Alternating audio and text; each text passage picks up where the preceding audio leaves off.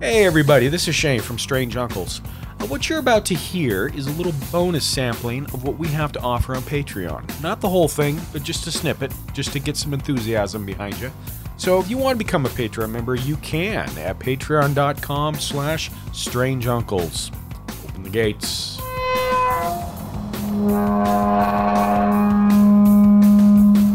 This is a Fourth Hand production.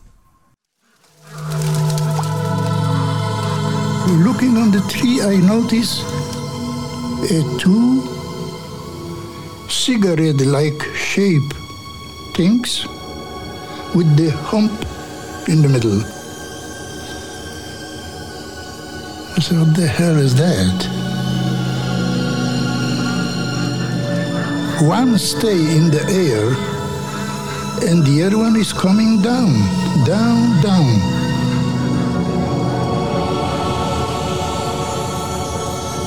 I start looking for marks. I never see anywhere or NASA or something written on it. No, nothing. I didn't see anything on it. But still I was thinking that probably experimenting vehicle from United States.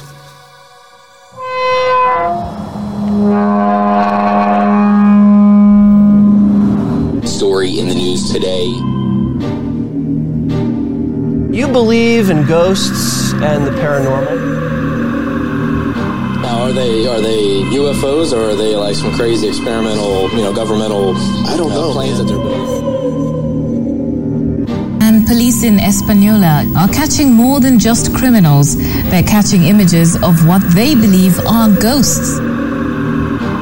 This weird animal-like creature that was shot, wolf-like creature that just stood out in some odd ways.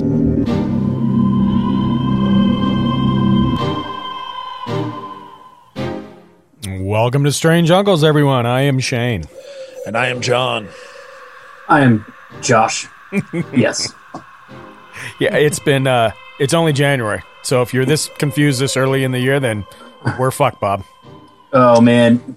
Usually... It's not January. It's December 42nd. Yeah, exactly. 2020 will never end. No. Man, usually this time of year, everything slows down for me and I get a break, but it's just been like nonstop. So my mind is melted. Yeah, I asked one of your coworkers, I'm like, so now that holiday seasons are over, is it mellowing out a little bit? And they're like, no. just flat out. Just like no like explanation, just like dead inside. No. Yeah, so we usually get the week between Christmas and New Year's off. And so like my mind melted in the fact of I had nothing to do in that sense, and that was nice, but then when I came back to work it was just like, what the fuck is going on? Just so much of everything. Been wild. Yeah, likewise. I think it's the same thing on my side, too. And again, this episode, no matter when it's released, and we're not going to tell you because we're not sure, it has been... You'll get it when you get it. Yeah, right. We try to record this thing like 3 times over, and entirely my fault.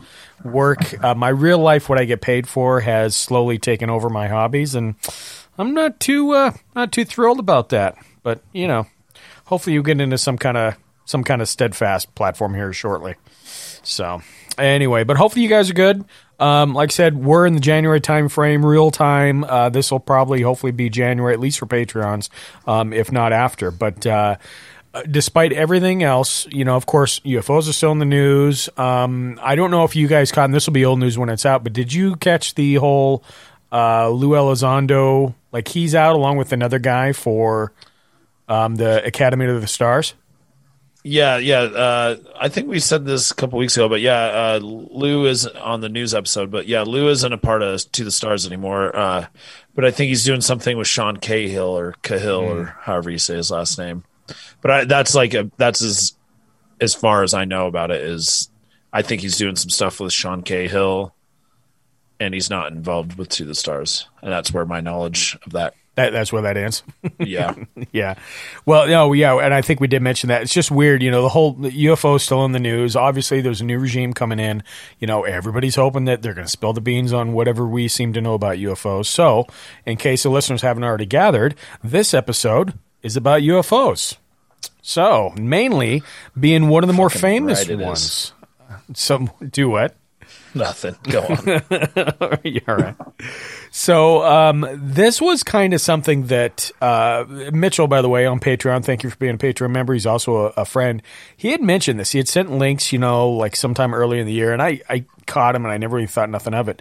But then gradually, I thought, well, this is interesting, because then the more you delve into it, it kind of got bigger and bigger. So I don't know if you guys have any insight to it before we kind of roll into the bulk of the story. I just suffice to say that, like I said, I know everything about it now, and before I had no clue it was even there. So I'm really excited. I don't really know very much about this one, so I'm happy to learn something new.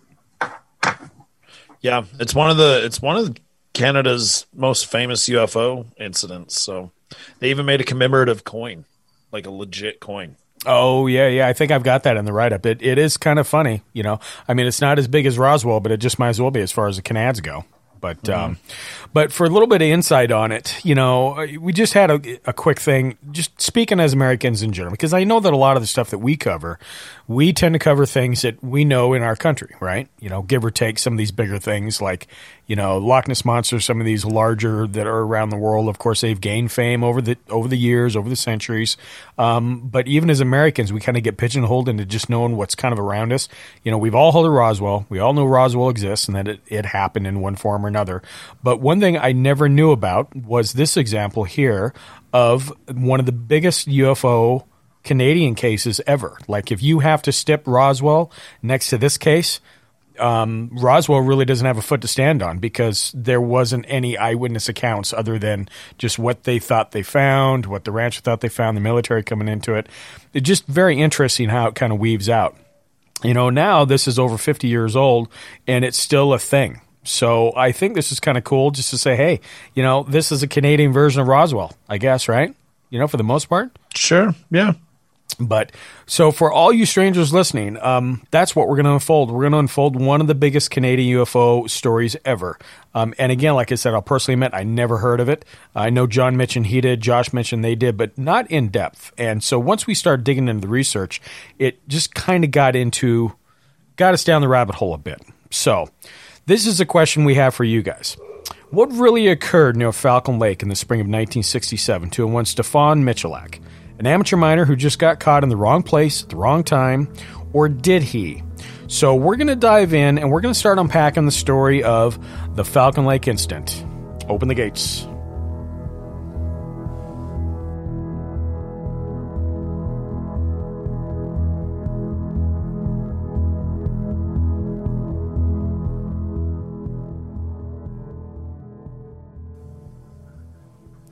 So just to cover some basic background of UFOs being spotted in Canada, because, we're going to focus on this story, but the reality is Canada had, well, with the counts that I found, there's actually more UFO sightings, or just as many in Canada as there ever was to this present day in the United States, which, I find interesting. But Canada's huge, right?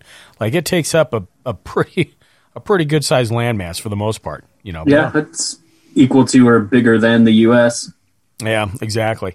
We're kind of going to pinpoint a little bit in the Manitoba area because that's the area that's populated. There's a lot of Canada area that's not as populated. But the Manitoba area is kind of where we're going to focus on, and that's where the Falcon Lake incident actually occurred. So you would be surprised to find out that there actually are quite a few of these instances. One of the earliest ones that we came across was actually reported in 1792. When two explorers, David Thompson and Andrew Davy, spotted what David said was as large as the moon and just 300 yards away from us, struck the river ice like a massive jelly, and was dashed with innumerable luminous pieces and instantly expired. Since then, Canadian UFO researchers have gathered over 20,000 sightings in the Manitoba area alone that cannot be explained. And two main government-sponsored UFO studies popped up in the early 50s to gather research and investigate the phenomenon, one by the name of Project Second Story and the other by the name of Project Magnet. Both of these programs were short-lived, mainly due to a man by the name of Wilbert B. Smith. Kind of sounds like an asshole, Wilbert. I know anybody is going to go with Wilbert, not Will. Okay, whatever. I go by Wilbur. Okay, buddy. All right. Wilbert was an electronics specialist, but was known to firmly believe that the UFO sightings were alien based, and he claimed to even have had contact with the entities, which, needless to say, the higher ups above him did not share that same viewpoint. So add the Cold War era into the mix when these projects were in their prime and the American presence in Canada at the time, and things start to get pretty murky pretty quick. Yeah, and something interesting about that too, and everybody talks about this, now it's UAP, right? But, UFO phenomena, that there really are people on different sides of the gate, whether they think it's an alien background or they think it's a government of some sort, and there's staunch people that either they sit on this side or they sit on this side. And I find that funny, dependent. And back in the day, evidently, if you're screaming aliens, according to, this Wilbert B. Smith, that probably wasn't the best thing to do, because I don't think the higher ups necessarily like that. Right. But yeah, anyway, just maybe makes it seem like you're not as grounded in reality. I mean, but you kind of gotta, you definitely have to cross out all earthly possibilities before you jump to the alien conclusion. Absolutely. It's the same thing in anything, whether it's ghosts or anything else. Try to look at it from every single aspect, and when you exhaust all these efforts, then maybe you can look at the other stuff. Yeah. I think people put the fucking cart in front of the horse more than once, but anyway. Wait, that's not how that goes? The horse before the cart? Wait, that's how it's supposed to go. Cart before the horse. It's got to be your bull and your ass. That's a Tommy Boy fucking quote. Anyway, carry on. But anyway, we're not here to unravel the Canadians' entire history of UFO sightings, so we digress. But we did want to mention that, it's a thing, evidently. So let's go back in time and focus a bit on one particular sighting that affected a Polish man and his family, along with everyone that they encountered for years to come. So a quick side note as far as what we referenced for the research, because, it actually took some digging on some of these things, being that, it's Canada and being that it was 50 plus years ago. We researched several short reports written through the years from various Canadian media that we found, along with an Unsolved Mystery episode that aired, which I think we're going to put that on Patreon. I did manage to find that specific episode. Maybe I'll link that on Patreon for all you guys to watch. They do a very accurate rendition of what happened, which is kind of cool. We also gathered police reports, official government interviews, but most of the info we used came from a book written by one Chris Rutkowski in 2017 that not only includes a 40-page booklet that Stefan Michalak, the maiden witness, wrote in 1968, but also a memoir that Mr. Michalak's son and the viewpoint of the author himself, which ties nicely into the whole story and together. And the book actually is a great book to read. It's easy, it's straightforward, got a lot of stuff in it. We didn't cover half the things that I found in the book. It's just crazy. So bear with us a bit as we explain a little backstory. The history of the main character first. So this really kind of helps paint the picture of who Stefan was. And honestly, that's the one takeoff I did after reading the book, is that, when you talk about your character witnesses that maybe experience, whether it's a haunting or a UFO sighting or they see Bigfoot, your character and who that character is really adds most of the witness of the story, right? If you got some guy that's a fucking crackpot, nobody's going to listen to you. You got another guy or a group or whatever have you that has no interest at all into, like they don't even care. They don't even believe in this stuff, but it occurred to them there, and they have they're not going to get anything out of it other than ridicule, really, at the end of the day. Those are the people that I've always been curious about. And those are the ones that always kind of lend a grain of truth to say, you know what, they saw something. They would have had to seen something, right? Otherwise, they wouldn't have put themselves in that situation. Yeah. Like, why would you subject you and your family to all that ridicule and, just everything that comes along with it? Especially knowing that it's going to torpedo your credibility and your reputation. Because, especially back in the day, that meant a lot to people. You know what I mean? Oh, yeah. Well, and I don't think an immigrant also... I don't think immigrants usually try and get too much attention focused on them. You know, they're just trying to live their life with probably the least amount of attention possible to them, just so they can just chill and live. Yeah, I mean, you know, that's a fair statement, especially back in the day. You know, well, and considering, I mean, we're going to get into it, but some of the stuff this dude went through, I'm sure he definitely was not an attention seeker. You know what I mean? Yeah, right. You go through World War II and you immigrate to another country. You're like, fucking leave me alone and let me just raise my kids and just like live. Absolutely. Yeah, and that's what's funny about this. So we're going to get a little bit of the history of Stefan a bit, because I don't know, we feel like that's kind of important to paint the picture. So, right. So Stefan Michalak was born in 1916 in Poland, near a small town where his father was the chief of police. If we skip ahead to World War II, which broke out in 1939, we find Stefan was serving with the intelligence section of the military police in Poland. His beat took him to the eastern reaches of the country along the Polish-Ukrainian border, where he was responsible for uncovering covert activities by pro-Soviet sympathizers who had been smuggling arms and stirring up communist sympathizers. When hostilities reached a climax, the military was assailed from both sides. I get it. Okay, I was like, oh, okay. The German juggernaut. It was climaxing. Anyway, right. I got it. The German juggernaut in the west, and the growing problem of Soviet Russia from the east. When the regular Polish army was defeated, members went underground and started factions to fight the Nazis and try and beat them at their own game. Stefan had a loyalty to Poland, which he never stepped back from, which is kind of to be expected, I think. Right.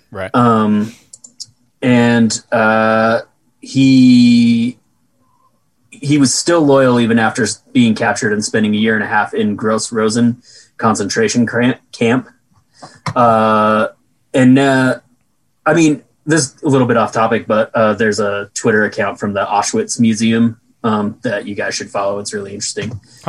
Speaking of concentration camps. But anyway, so end of the war, Poland's now a Soviet state, and the Polish government went into exile and seemed to just kind of give in to basically being occupied, being part of the Eastern Bloc. That's when Stephen started doubting his loyalty to his mother country. He soon met his future wife, who had spent 14 months in another concentration camp, and married her in 1946, having their first child soon after. Due to the Soviet regime's brutality in post-war years, Stefan found no other choice but to escape Poland in 1948, bringing him to Allied-occupied Germany, where he was absorbed into the U.S. Army as a former partisan. Finding his way eventually into Saskatchewan, he lived with a Canadian family while waiting to finally be reunited with his wife and 2 children 9 years later. Jeez. That's now insane. that the family, isn't it? a fucking decade? That's fucking wild. Some of the shit these people had to put up with back in the day is just crazy. Yeah, and post-war Poland was not a fucking pretty picture. No, I can imagine. So now that the family was together again and the remnants of the war in the rearview mirror, Stefan moved his wife, his 2 sons, and his daughter to Winnipeg, Manitoba, and found a job working as a mechanic for the Inland Cement Company.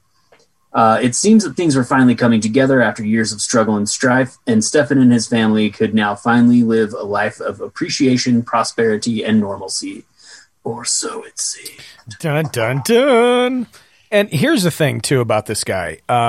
And this is some of the accounts that, again, I took out of the book, and accounts directly from his son, Stan, who at the time that the incident happened, Stan was 9, so he kind of recounts what was going on. But, for example, when they did the Unsolved Mysteries in the early 90s, and they came, and Stefan was part of that. Like, they went to him and got his story and had an actor that looked like him, all this stuff. But one thing that floored the producers and everybody on the Unsolved Mysteries crew wasn't as much his story about the UFO encounter. It was his stories about the war and what he went through and what happened to him. And like, they're just on the edge of their seat. Like, to him, that was like, he was just, this guy's had a life. It doesn't, of course, it probably didn't help to add the Falkland Lake incident into that said life, right? Anyway. Yeah. But with that being said, so in the spring of 1967, on May 19th, Stefan caught a Greyhound bus to explore an area about 80 miles east of Winnipeg. He He found himself to be a bit of an amateur geologist, studying and researching the field of geology, mining, and minerals. He had quite a few years of this hobby under his belt, and even went as far as to put down a couple of mining claims. He wanted to take this one particular long weekend to travel to what they call the White Shell area in Canada, where he had some luck in the past finding veins. He arrived at his destination at Falcon Lake and checked in the motel he had booked for the night. Taking some time that evening to study his maps, check his compass and other equipment, he planned on waking up before sunrise the next day to hike into the area he had excitingly mapped out. Leaving the hotel at about 5:30 a.m. the next morning, he packed a lunch in his equipment, which consisted of a hammer, a map, a tape measure, a compass, goggles, and a paper and a pencil. He made his way across the Transcontinental Highway and into the bush. God, we got to grow up. That's funny. Around 9, he had found his area and began to explore. The area was located near a bog along a stream flowing in the southwest direction. He found the rock formation nearby interesting, which was the same one he saw previous when he was out there. And he heard geese stir a bit when they discovered his presence, but soon they all settled down. Around 11, he decided to use lunch, and around 12, he began chipping away at the vein he had found. He made a reference in his soon-to-be-written pamphlet that it was a fairly clear day, good visibility, and with some clouds of the west and the sun high in the sky. It was then he heard the geese from earlier go crazy. They're over there cackling and sounding fearful. The sound of the geese brought him away from the task at hand, and then he saw them. So this is just a note for the listeners real quick as we go into here. So I mentioned the portion about his 40-page pamphlet that was in the book of the research I did.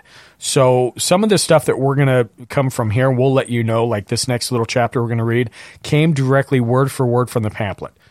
Keep in mind it was originally written in Polish, so some of the wording is a bit different, but it does lay out the initial contact in Stefan's own words. 2 cigar-shaped objects with humps on them about halfway down in the sky. They appeared to be descending and glowing with an intense scarlet glare. As these objects came closer to the earth, they became more oval-shaped. They came down at a constant speed, keeping a constant distance between them, appearing to be as one inseparable unit, yet each separate from each other. Suddenly, the furthest of the 2 objects, farthest from my point of vision, stopped dead in the air, while its companion slipped down closer and closer to the ground and landed squarely on the flat top of a rock, about 160 feet away from me. The object that had remained in the air hovered approximately 15 feet above me for about 3 minutes, then lifted skyward again. As it ascended, its color began to change from bright red to an orange shade, then go gray tone. Finally, it was just about to disappear behind the gathering clouds. It again turned bright orange. The craft, if I may be allowed to call it a craft, had appeared and disappeared in such a short time that it was impossible to estimate the length of the time it had remained visible. My astonishment at the fear of the unusual sight that I had just witnessed dulled my senses and made me lose all realization of time. I cannot describe or estimate the speed of the ascent because I have seen nothing in the world that moves so swiftly, noiselessly, without a sound. So here's the thing. So here's a quick. This always set me off, and maybe it's just me being a stickler, but his whole account, right, makes sense. He's trying to explain it the best he can. But then, when you get into stuff like this, it hovered approximately 15 feet above me. It was exactly 160 feet. When you hear accounts like that, I'm like, all right, fucker. Either you got great perception or, you know what I mean? Yeah. I guess those were just like ballparks maybe, but didn't he make a statement in there that said like it happened so fast almost that he couldn't? Really he does. He does kind of disclose that.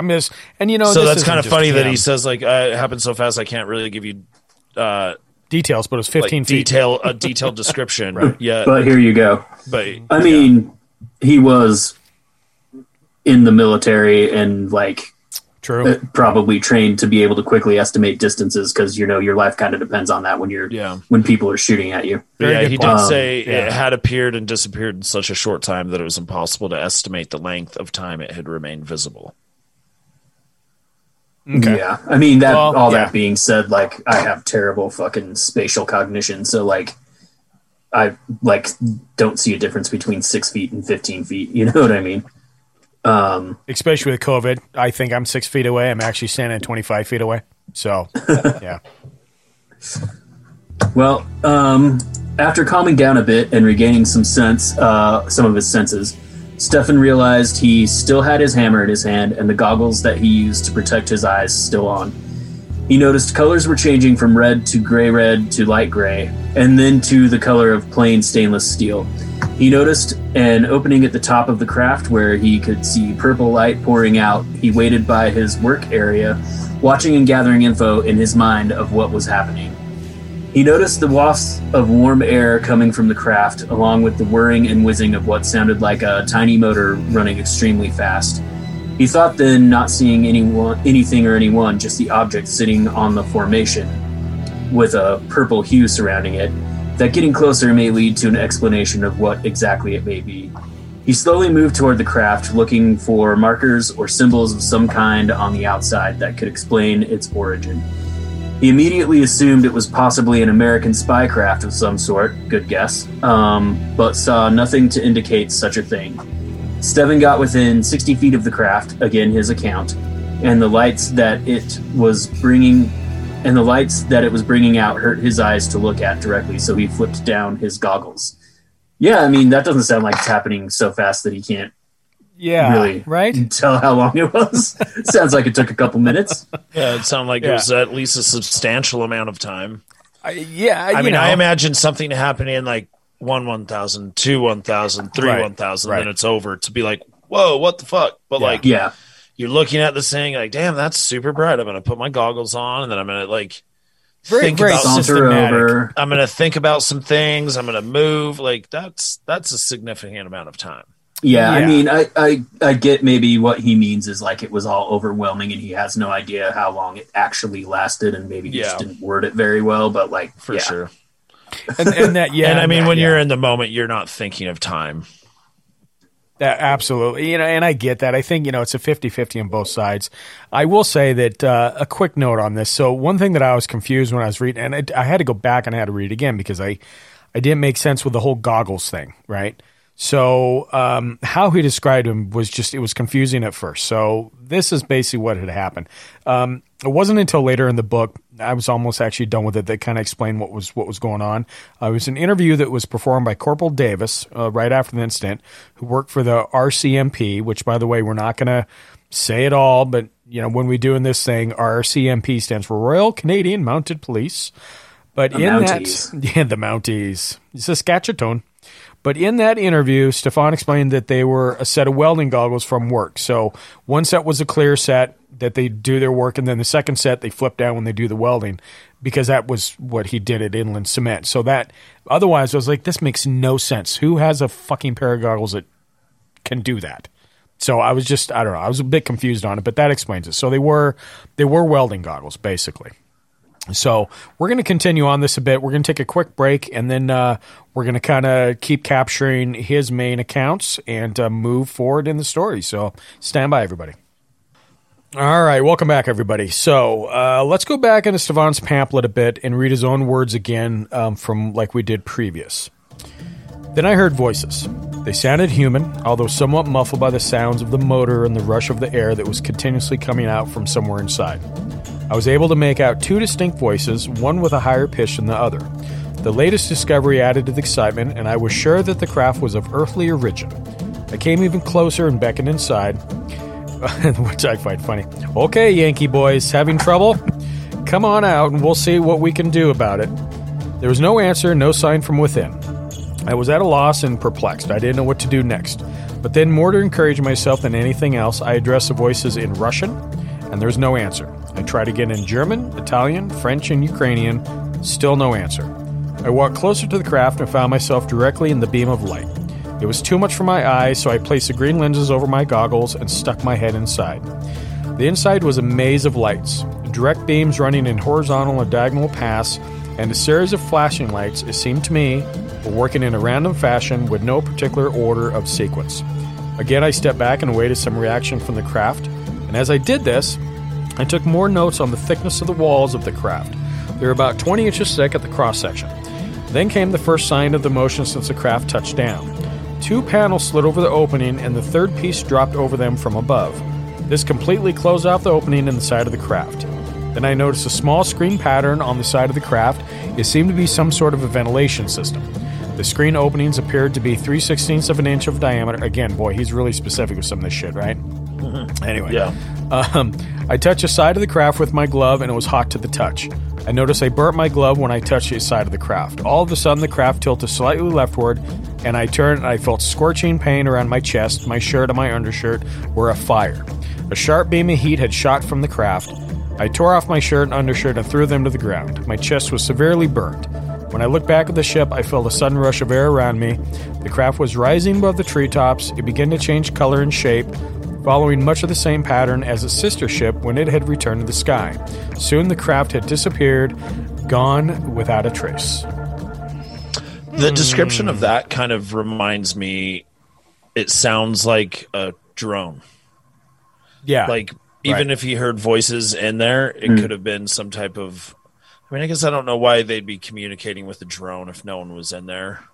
Well, if it's controlled by like an AI type thing. Yeah, maybe. And they're talking to it, you know? Yeah, in 1967, though, you think, well, not saying we didn't have shit. I'm not saying... Okay, first of all, black budget technology is usually about 40 years ahead of what we see in the normal, regular, everyday world. Agreed. And that's also assuming it's man-made. Yeah, I'm not even saying it's a man-made drone. I'm just saying that sounds drone-like. You know, I sometimes think, you know, it could be possible alien civilizations. That's all UFOs are, like being manned, remote control, or remotely from God knows where. Given the vast distances they would have to travel, that makes a lot of sense. Yeah. But we should probably note, though, that after this event and years after, he never once stated that he thought that whatever he saw was alien related.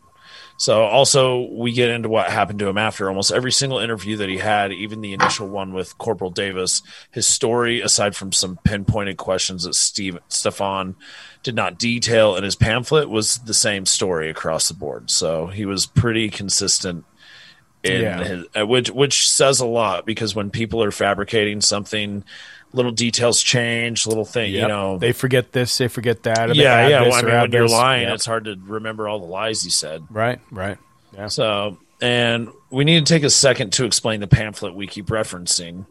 So after the event, Stefan became exhausted retelling his story over and over, which obviously it was recommended by a family friend that he should write down his experience. And although he wasn't really a writer, Stefan dabbled in poetry when he was young, but never went further than that. Add to the fact that the only language he was comfortable writing in was Polish, so that makes it a bit tough to translate verbatim. In the summer of '67, he wrote the book, and pamphlets were published, with the bill being a little under $1,000, as Stefan's son Stan writes. Yeah. Is that correct? Yeah. It was. He was talking about. He remember seeing a bill or an invoice for everything, and it was like 9 something. So, I mean, $1,000 in '67 is a fucking lot. Yeah. I mean, you figure and it was never said. I could never find anywhere like how many copies were published, right? Like how many did they draft up? First, I feel like I misunderstood. Now that I see that again, that's how much it cost him to do all that. I was thinking he was charging $1,000 for a book. Oh, gotcha. So I was like, are you fucking crazy? This better be the best. So it is a cash grab. Yeah. Okay. All right. I just totally misunderstood that. But so Stan Michalak never knew how many, but guaranteed that no money was ever made from the small booklets. And within a year, they were all gone and never republished. God, could you imagine finding one of those? Oh, that would be amazing. That would be pretty fucking interesting. Badass. So back to the story. Stefan obviously was bewildered and definitely taken aback, as anyone would be. After this incident, after effects from the contact happened immediately. First off, there was the odor of melted wiring and sulfur. Sounds demonic. Seemed to come from every pore of his body. Then the violent vomiting and dizziness that came with that, causing him to really fear whatever he had just encountered. He knew he had to get out of the area and quick, before he either passed out and couldn't find his way back, or worse yet, die in the Canadian wilderness, with no one finding his body for weeks. These were all legitimate worries, so he gathered up what he could find of his tools and began to hike out. He did note that when he grabbed his compass, it was whirling around, not being able to dial in on a direction. Vomiting the entire way out of the woods, his head pounding and not being able to focus, and the electrical burning smell that never seemed to go away, he really thought that he was at death's door. But he did find the highway again and realized he had come out about a mile from where he went in. A Mountie did find him wandering down the highway, which was Corporal Davis, who we discussed previously. And Davis tried to make contact with him, but Stefan told him to go away because he was concerned of possible radiation poisoning, which kind of makes sense given his symptoms.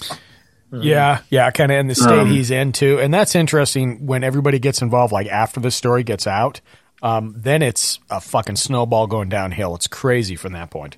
Well, going back to, John, what you said, thinking it sounded kind of like a drone, like it could have also been like just like automated like defense system too, you know, that fried him. Yeah. Like, oh, something's climbing around on me, zap.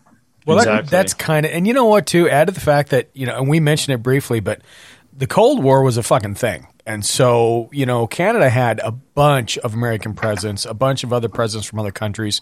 Like, it was, people were legitimately worried. And if you're going to have some kind of hidden tech flying around trying to test it, that would probably be an opportune era to do that in. So, you know, aliens aside, right? But so let's get back to Stefan's original account again. And again, this is his words out of the pamphlet. Returning to my room, I packed and checked out, only to find that I had 4 hours to wait for the bus. I felt very sick, very, very sick, and all cold and hot and cold again. I put on a sweater and an overcoat, but the chills kept recurring. I left for the bus long before the bus was due to arrive, not wanting to mix with people because of the possibility of my spreading radiation. I waited in the background. As I sat on a tree stump on the boulevard, suffering pain and the stench and the colored spots all around me, I began to reflect upon my life. Flashing through my mind were horrors of the war with its total disregard of human life, its valor, and its cowardice. I recalled instances when I had closer brushes with death and survived. This thought comforted me, and I felt that somehow I'll put my through the present harrowing experience. I'll make it through everything. After what seemed like eternity, the bus arrived. I boarded it and gave my ticket to the driver. He looked at me the way one looks at a drunk. Like people look at me every now and again. I could almost feel what was going through his mind, but he had no idea how utterly wrong he was. My eldest son, Mark, met me at the Winnipeg bus depot at 10:15 p.m. that evening and took me directly to the Miscordia Hospital. A doctor examined my burns on my chest and gave me a sedative. He asked me how I got burnt. Excuses flashed through my mind at this point, and I told him that I had been hit by exhaust from an aeroplane. And by the way, he does say aeroplane, which I find funny. At this point, I must explain the reason for contradicting the recent events and avoid confusing the reader. So the doctor who treated me was of Chinese origin, and while being a fine and competent physician, I am sure he was not too well versed in the English language, and neither am I. I felt that there could be some misunderstanding, and what's more, I did not feel up to reciting the whole story just then. So we wanted to read directly from Stefan's pamphlet to explain the initial encounter because obviously that is the best first-hand account we have. From here, we're going to lay down some quick notes of what happened to Stefan after and then get into another side of this story. First off, Stefan had health issues for years after the incident. He went to various local doctors and even traveled to a cancer institute to get specialty treatment. Funny thing with the Cancer Institute, in August of 1968, Stefan traveled to the Mayo Clinic in Minnesota. He paid for it out of his own pocket. It wasn't paid for through the Canadian medical insurance. He spent 2 weeks there staying in a motel across the street. And after tests were done, he waited over 3 weeks for his results with no word. He complained to his local doctor about it, then got CAPRO involved, who appealed to APRO for help. And just for reference, CAPRO is the Canadian Phenomenon Research Organization, and APRO is the Aerial Phenomenon Research Organization, who both got involved due to how big the story at that point had become, among other organizations that involved themselves in UFO research. So eventually, ufologist John Keel got involved, and as a result, Dr. Berthold Schwartz, a psychiatrist and ufologist, assisted by sending a letter inquiry to the Mayo Clinic. In April 1st, 1969, they heard back. Yeah, it takes that much muscle to finally get some response back. And this was what the response was, quote, I have checked through our registration desk, and I find that we had never had a patient by the name registered at the Mayo Clinic by that name. This obviously started the believers in the case to scream cover-up. However, Schwartz tried a different method and asked Stefan to sign a simple medical records release form and forwarded that to the Mayo Clinic in January of 1970. The report came back almost immediately. Quoted, Michalak had been found to be in good health, but with neurodermatitis and simple syncope. Basically, I didn't know what that was, but fainting spells and sudden cerebral blood pressure losses. The syncope was suggested as having to do with hyperventilation or impaired cardiac output, unquote. So, which Stephen would have heart problems later on in his life, which we mentioned. The report goes on to explain his sores, lesions that pop up randomly, which happens at the same time as he blacks out, loss of hearing and pain. And to add to all this, he did have an incident at work months prior where he became disorientated and his entire body swelled to the point of the cuffs on his shirt was cutting his circulation off, as well as boarding the line of blacking out and searing pain throughout his body.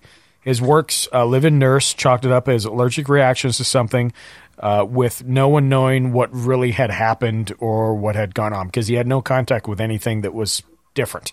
So, and this wasn't the first time. This continued all the time throughout his life for the next, 10 years after. Damn. When Stefan returned home after being released from the hospital right after the initial incident, it was a long road of recovery for about 3 weeks. His doctor would visit periodically to give him medicine for the burns, as well as checking on his overall health. For weeks after, Stefan could not keep food with any substance down. He lost almost 30 pounds in a 3-week time frame. Damn, that's a hell of a diet. Which scared the hell out of not only Stefan, but his family, who was watching him get sicker and sicker. Now let's get into the mob and the aftermath once the story began to be circulated, mainly by the visiting doctors. For the next 2 years, Stefan was barraged by members of the Royal Canadian Mounted Police and the Royal Canadian Air Force, government officials, and several civilians. The numbers of government department and officials who were involved is staggering. With that being said, some initial officials that reached out to Michalak from around day 2 after the incident were not very welcome. Stefan's wife, always being paranoid about who would come knocking on their door for info, tried to weed out the good from the bad. Within days, people were not only trying to get Stefan's time to retell the story, but they would interrogate his family, his neighbors, other town folk, just trying to get a sense of who Stefan was and whether or not the story was true. A few names from the very start of this are worth mentioning aside from the RCMP and the RCAF. Initially visiting a few days after Stefan got home, there is another notable individual that took interest right from the beginning. Barry Thompson caught wind of the story and was one of the first persons to not only try and get to the bottom of the story, but to try and get Stefan to special labs and doctors for testing. Barry truly believed his story, which is no surprise because Thompson was a member of APRO. Which, you know what? Did that ring a bell like APRO and CAPRO? Do they still exist? I don't know if they do or not. I don't hear them, or it's new to me, I guess. A lot of these organizations tend to implode. I think APRO might still be around, though.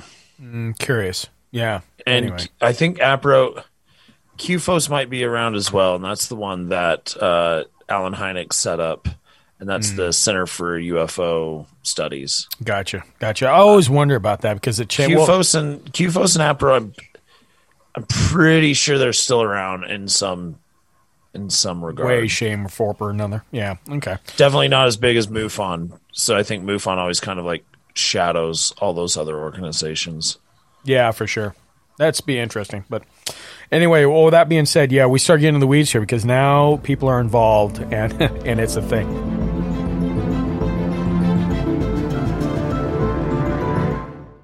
All right, see you later, you sexy shit.